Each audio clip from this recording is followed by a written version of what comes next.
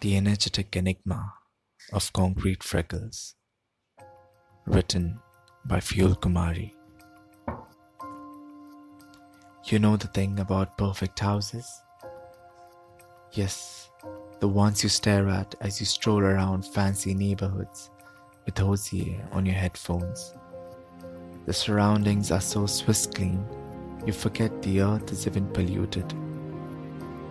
There are porch swings, windows as big as my heart, and don't even get me started with the jaw-dropping balconies, the wall-hugging libraries and the gregariously green gardens, with a basketball hoop and a garage,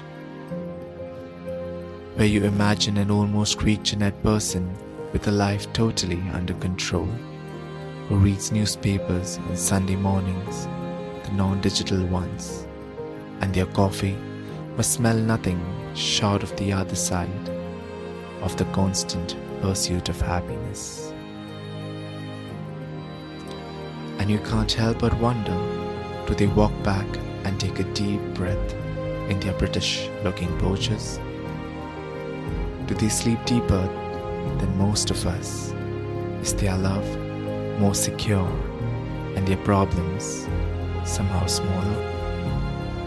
You see the woman through her French windows reading a book late evenings. Far somewhere, someone playing the clavier.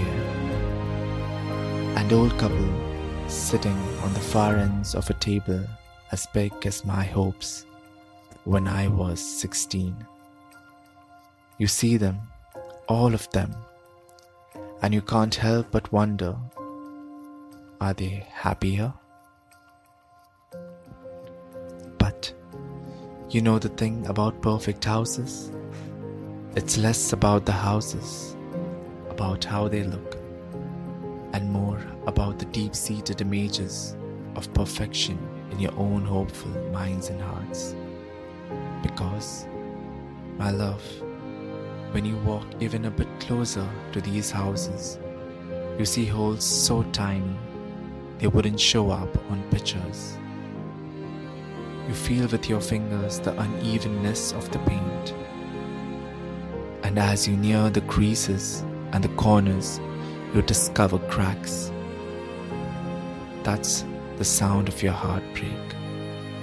These tiny discoveries kind of shatter your dreams of the perfect house, and yet somehow bring you closer to the reality, this imperfection we live in. The beauty of the freckles when it hits you really hard.